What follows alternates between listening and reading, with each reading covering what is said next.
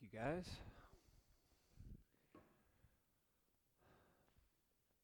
Please open your Bibles up to John chapter 8.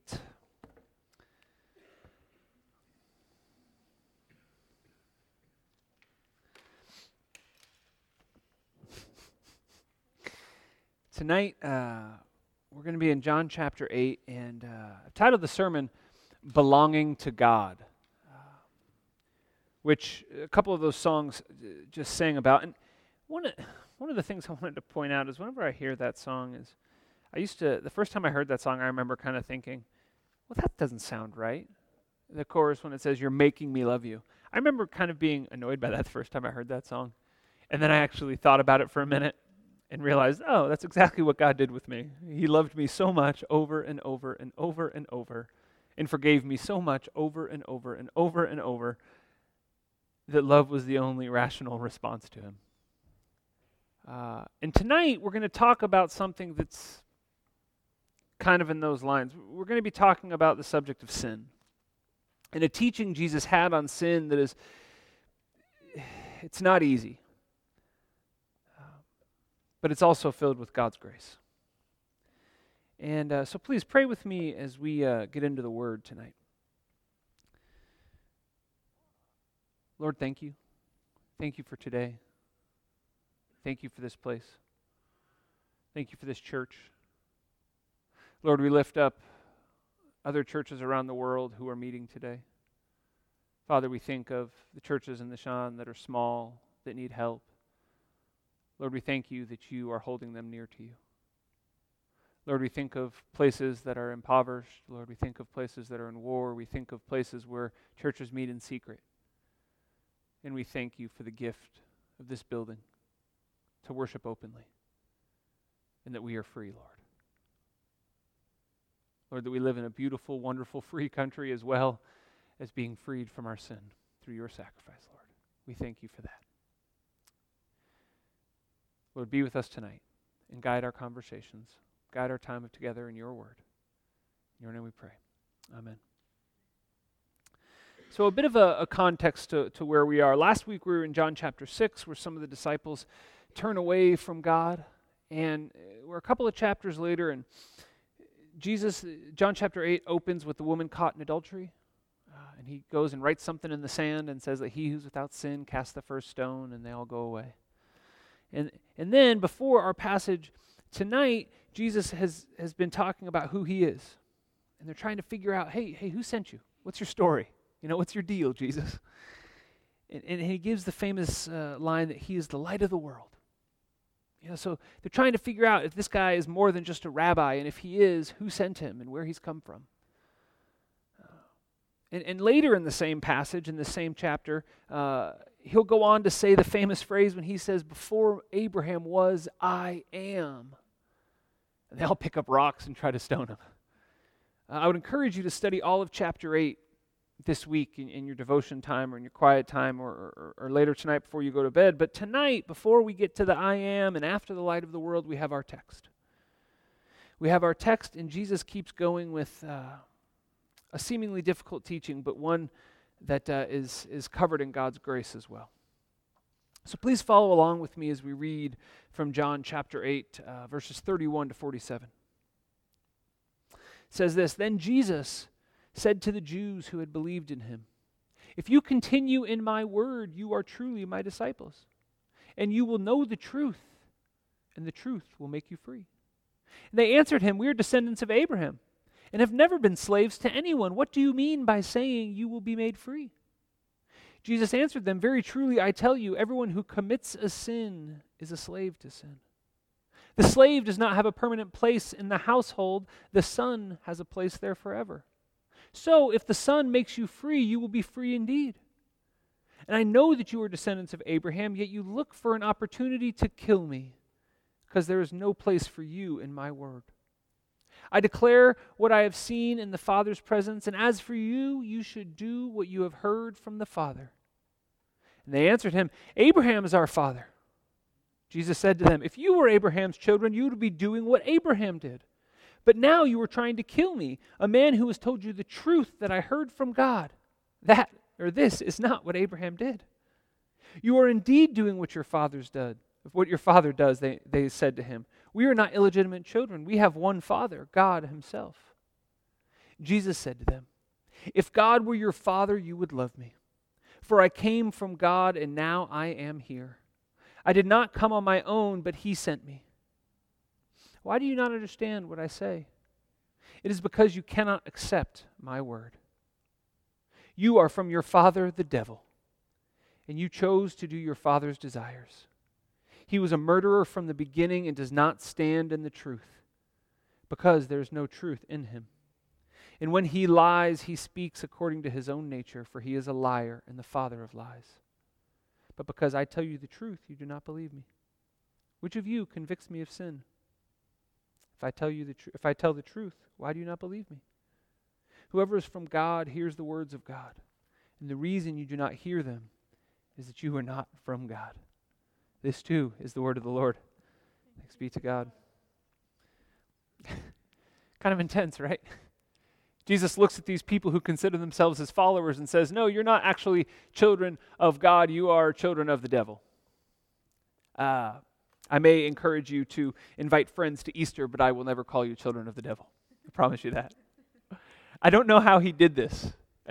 Being completely honest, this teaching is so intense. Jesus looks people in the eye and says, you think you're this, but you're not. He starts in verse 31 basically saying, hey, listen, if you guys do my word, if you guys listen to my teachings, you'll be fine. Right? The NIV says something along the lines of, if you do all the things I've commanded you, you'll be fine. And yet we know that that's not so easy. He says the truth will set you free. Just live in the light. And yet we know that that's quite difficult. Whenever I think of this passage, the truth will set you free, I always think of myself as like a 12, 13-year-old. I was this little liar, and I lied about everything. And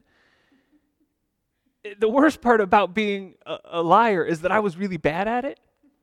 And so I would lie, but then I would keep lying to cover up the lies, and it would never work out.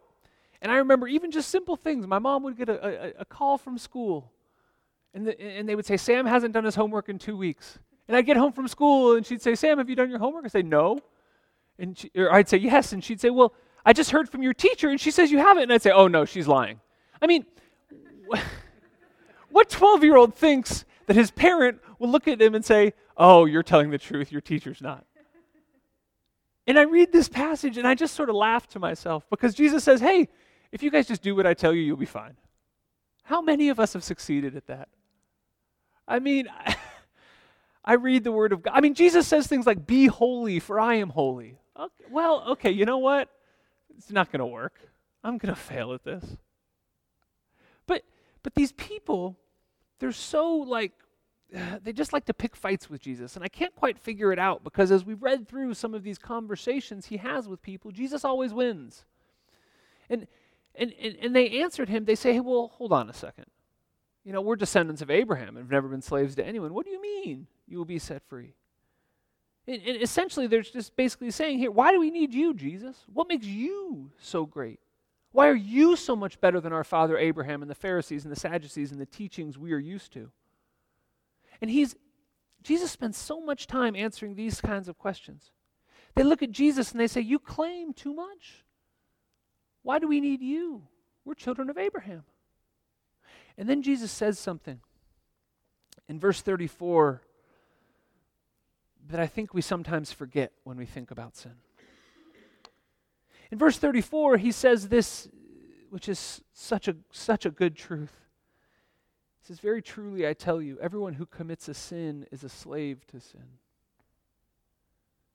The slave does not have a permanent place in the household, but the son has a place there forever. Jesus says, you want to know why you need me, sons and daughters of Abraham?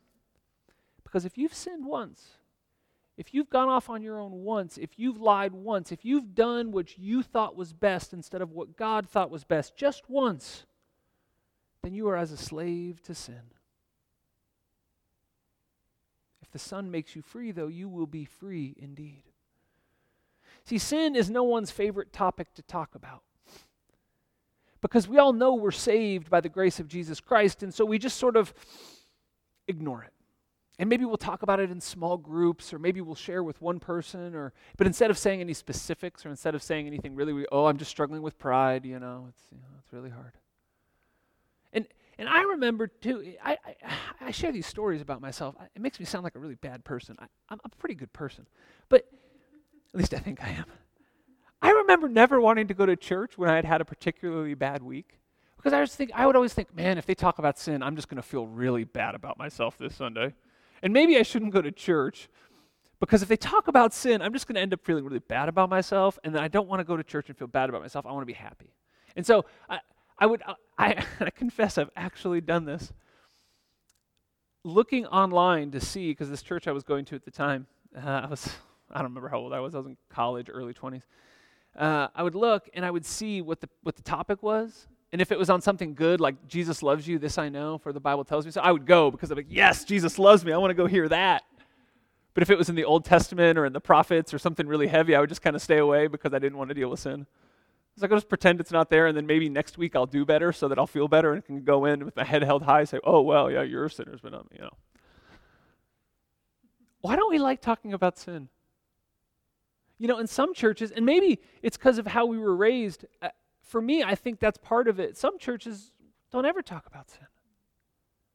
I remember I've heard altar calls and pastors stand up front and talk about the great love of Jesus without ever talking about the need for atonement of sin. I've heard and talked with Christians who said, I became a Christian and I don't understand, why am I still sinning? Like they thought that when they became a Christian, Jesus would just take away their desire to sin and that life would get better. I don't understand it. We all know it's a problem, but we ignore it. There's a famous American preacher and theologian named Jonathan Edwards. Most of you have probably heard of him. His most famous sermon was entitled Sinners in the Hands of an Angry God. Now, imagine if a preacher stood up today and preached that sermon, got up to the pulpit, which we do on Sunday mornings. It's a lot of fun actually going up there. But gets up in the pulpit and says, listen, you are sinners in the hands of an angry God. And if there is nothing to stop it, you will perish. That person would have 2 people in his church. And then after the sermon, those 2 people would leave. Now, back in the day, it was a different time, and Jonathan Edwards was a Puritan, and I think they focused a little too much on sin. But my point is this. We need to find a balance in the church where we don't ignore this problem. Because Jesus was very clear, wasn't he? If we sin, we are slaves to sin. But we also don't pretend that it's not an issue. We also don't shy away from it. We need to find a balance. We need to figure out how as Christians we can talk openly about our struggles, and we can talk openly about the things that are difficult for us with our brothers and sisters so that they don't weigh on us. How many of you in this room, and I'm pretty sure all of you, have felt like there's something you can't share and felt like there's something you can't confess, and it just weighs on you, and the weight turns into guilt, and the guilt turns into shame, and before you know it, you're sitting there thinking, what is wrong with me? And all the while, Christ is sitting right there saying, no, I've done this for you. I've set you free. I want us to be brothers and sisters in Christ who can confess sin and know that we are free. And yet these Jews, these followers of him, these early followers of him, still didn't get it. They keep arguing, and they keep saying, well, wait a minute. What do you mean you're going to set us free? And they actually go after kind of Jesus' lineage a little bit. They say, Abraham is our father. And he says, well, if Abraham was your father, you would do what Abraham did. And they said to him, hey, listen, we're not illegitimate children. We only have one father. And he says, listen, guys, if God was your father, you would see me, because God is my father too, and God sent me. This is the message of God. It'd be like meeting someone from your home country, whatever that is, and them saying, oh, I'm from this town. And you'd say, oh, that's great. I'm from this town. Where did you go to school? Oh, I didn't go to school there. Well, what streets did you live on? Where did you say, I'm not really sure what you're talking about. I don't really get it. And then you go to speak in your mother language or your mother tongue, and they say, I don't speak that language. You say, well, are you really from there? This is kind of what's happening. They're like, no, we're from God. And Jesus says, no, you're not. You're missing the point. You don't even understand who God is, that he has sent me to give you freedom. They say, no, we don't need freedom. We're children of God. Jesus, you don't get it. And he says, no, you think you're from God, but you're actually children of the devil. What's interesting to me, there's a lot of interesting things in this, and theologically there's a ton here. But I want to talk about this verse 44. You are from your father, the devil.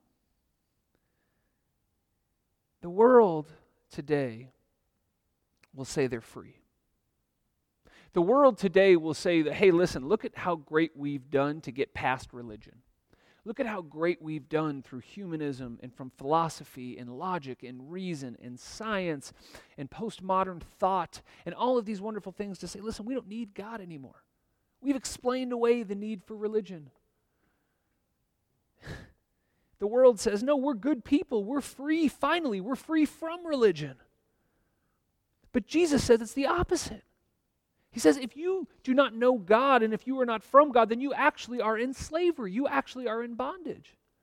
These are the words of Jesus. And so, if we believe Jesus Christ was who he said he was, we have to choose one side or the other, right? We've talked about this in here before.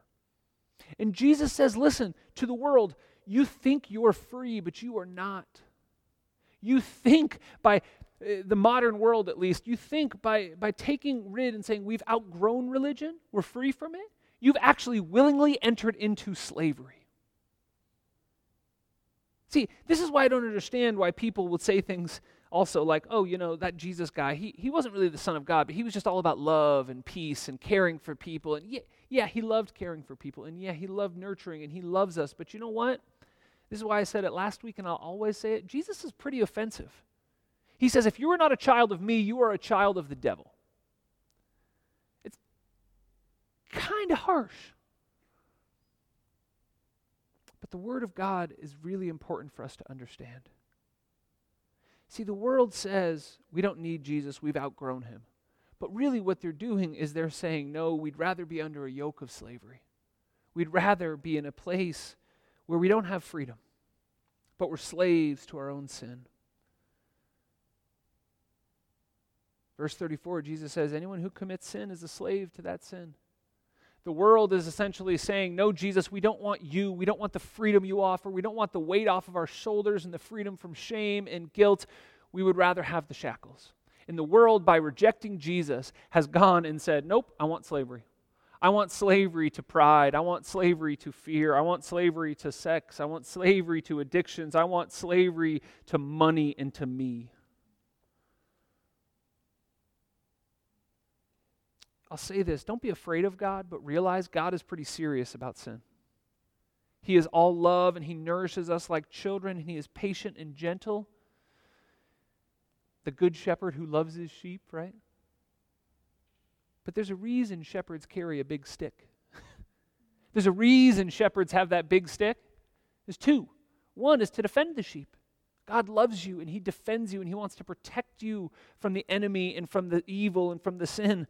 But sometimes, if sheep get a little far away from the flock and they get a little near a cliff, he calls them to him. He says, no, you need to come back. And then the sheep doesn't, and the sheep keeps going. Well, what happens? The sheep gets a little pop from the stick. Sometimes we need to be reminded that, you know what, sin is a big deal. Yes, Jesus Christ died on the cross. Yes, we are forgiven, but that doesn't give us freedom to sin boldly. That doesn't give us freedom to take advantage of the grace offered to us. This is a serious, serious topic. And the world has been deceived. These people, the people who have ignored God and who are outright antagonistic towards God, have taken what was intended for freedom and become slaves to sin.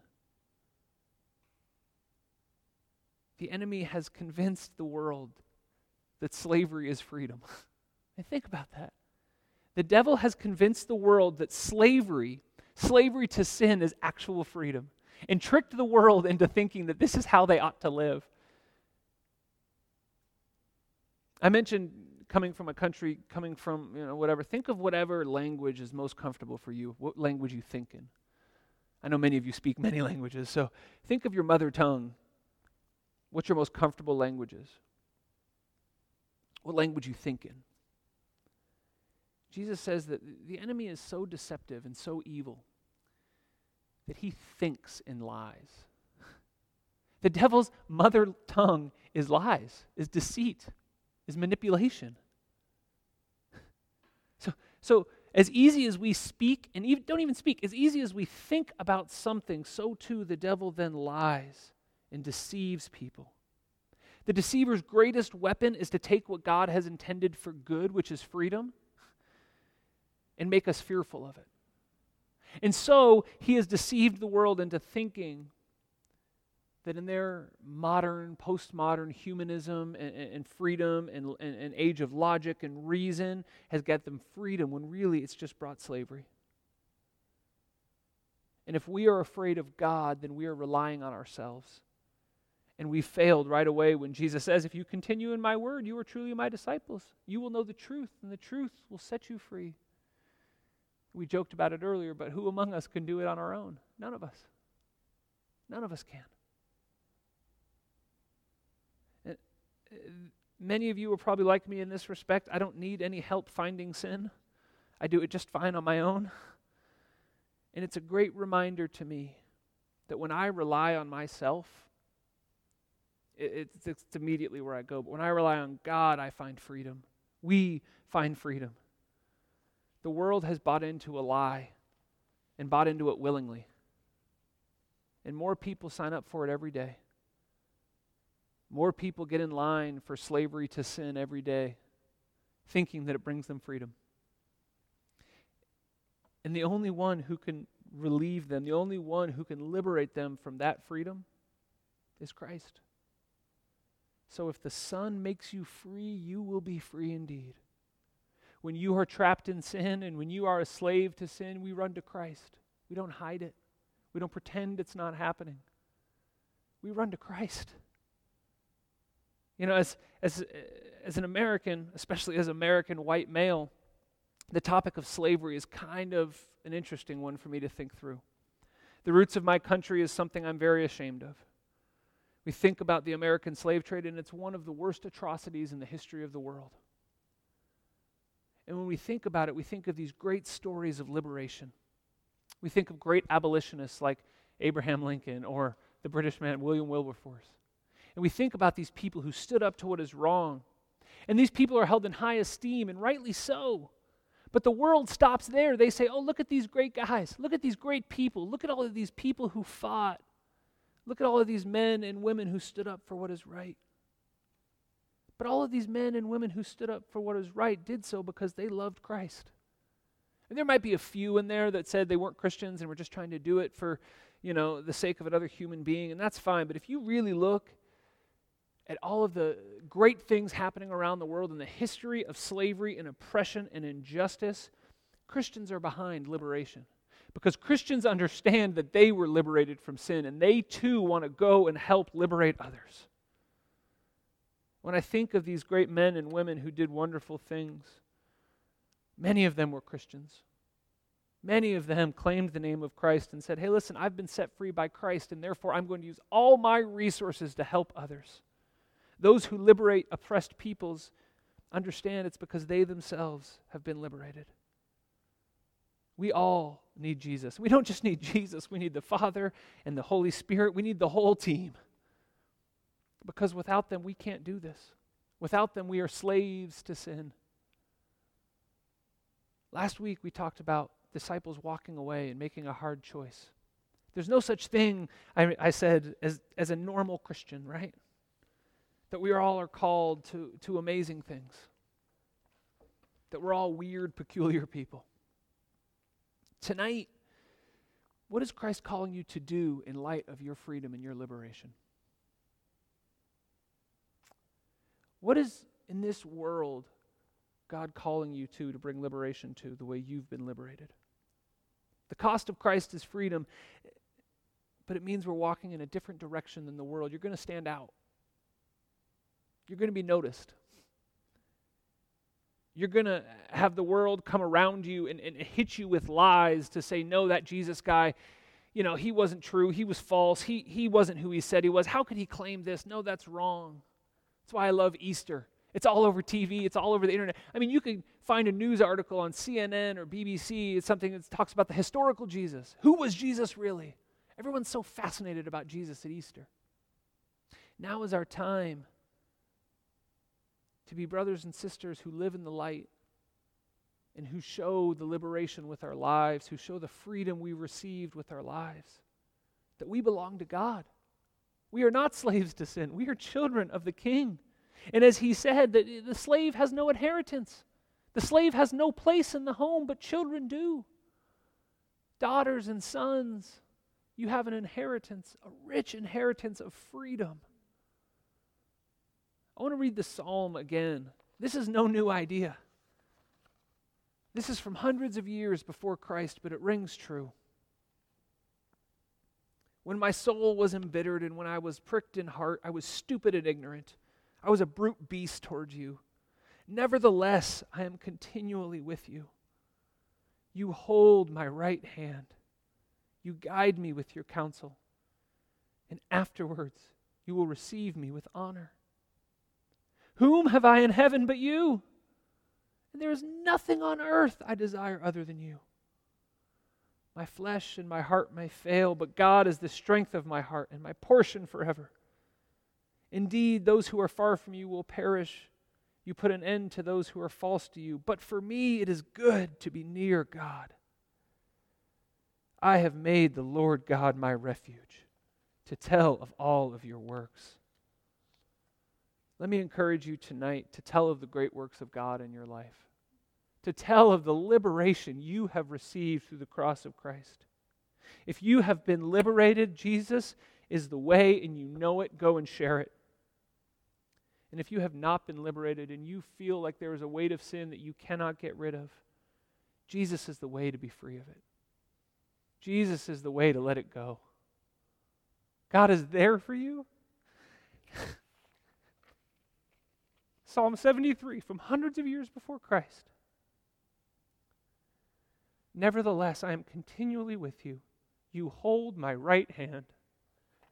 God isn't just with us. He is holding our hand through this journey, that we would be free from the bondage of sin. Please pray with me.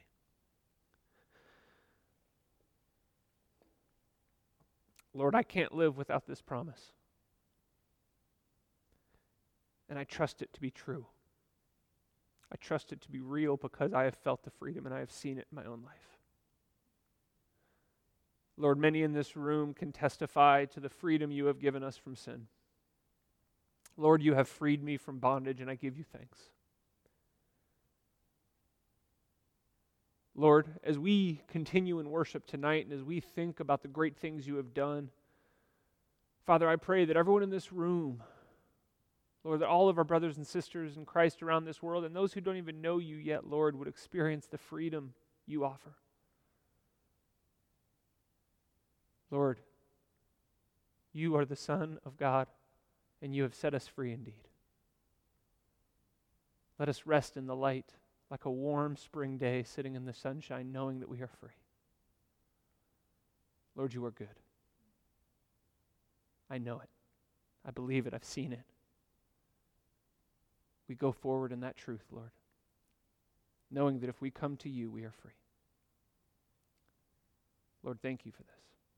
Thank you for the promise of your Son, Jesus Christ. Thank you for the power of your Holy Spirit, which guides and directs us. And thank you for the authority and wisdom of our Father, God. It's in your name we pray, Father. Amen. Amen. Please stand and join us as we continue in worship.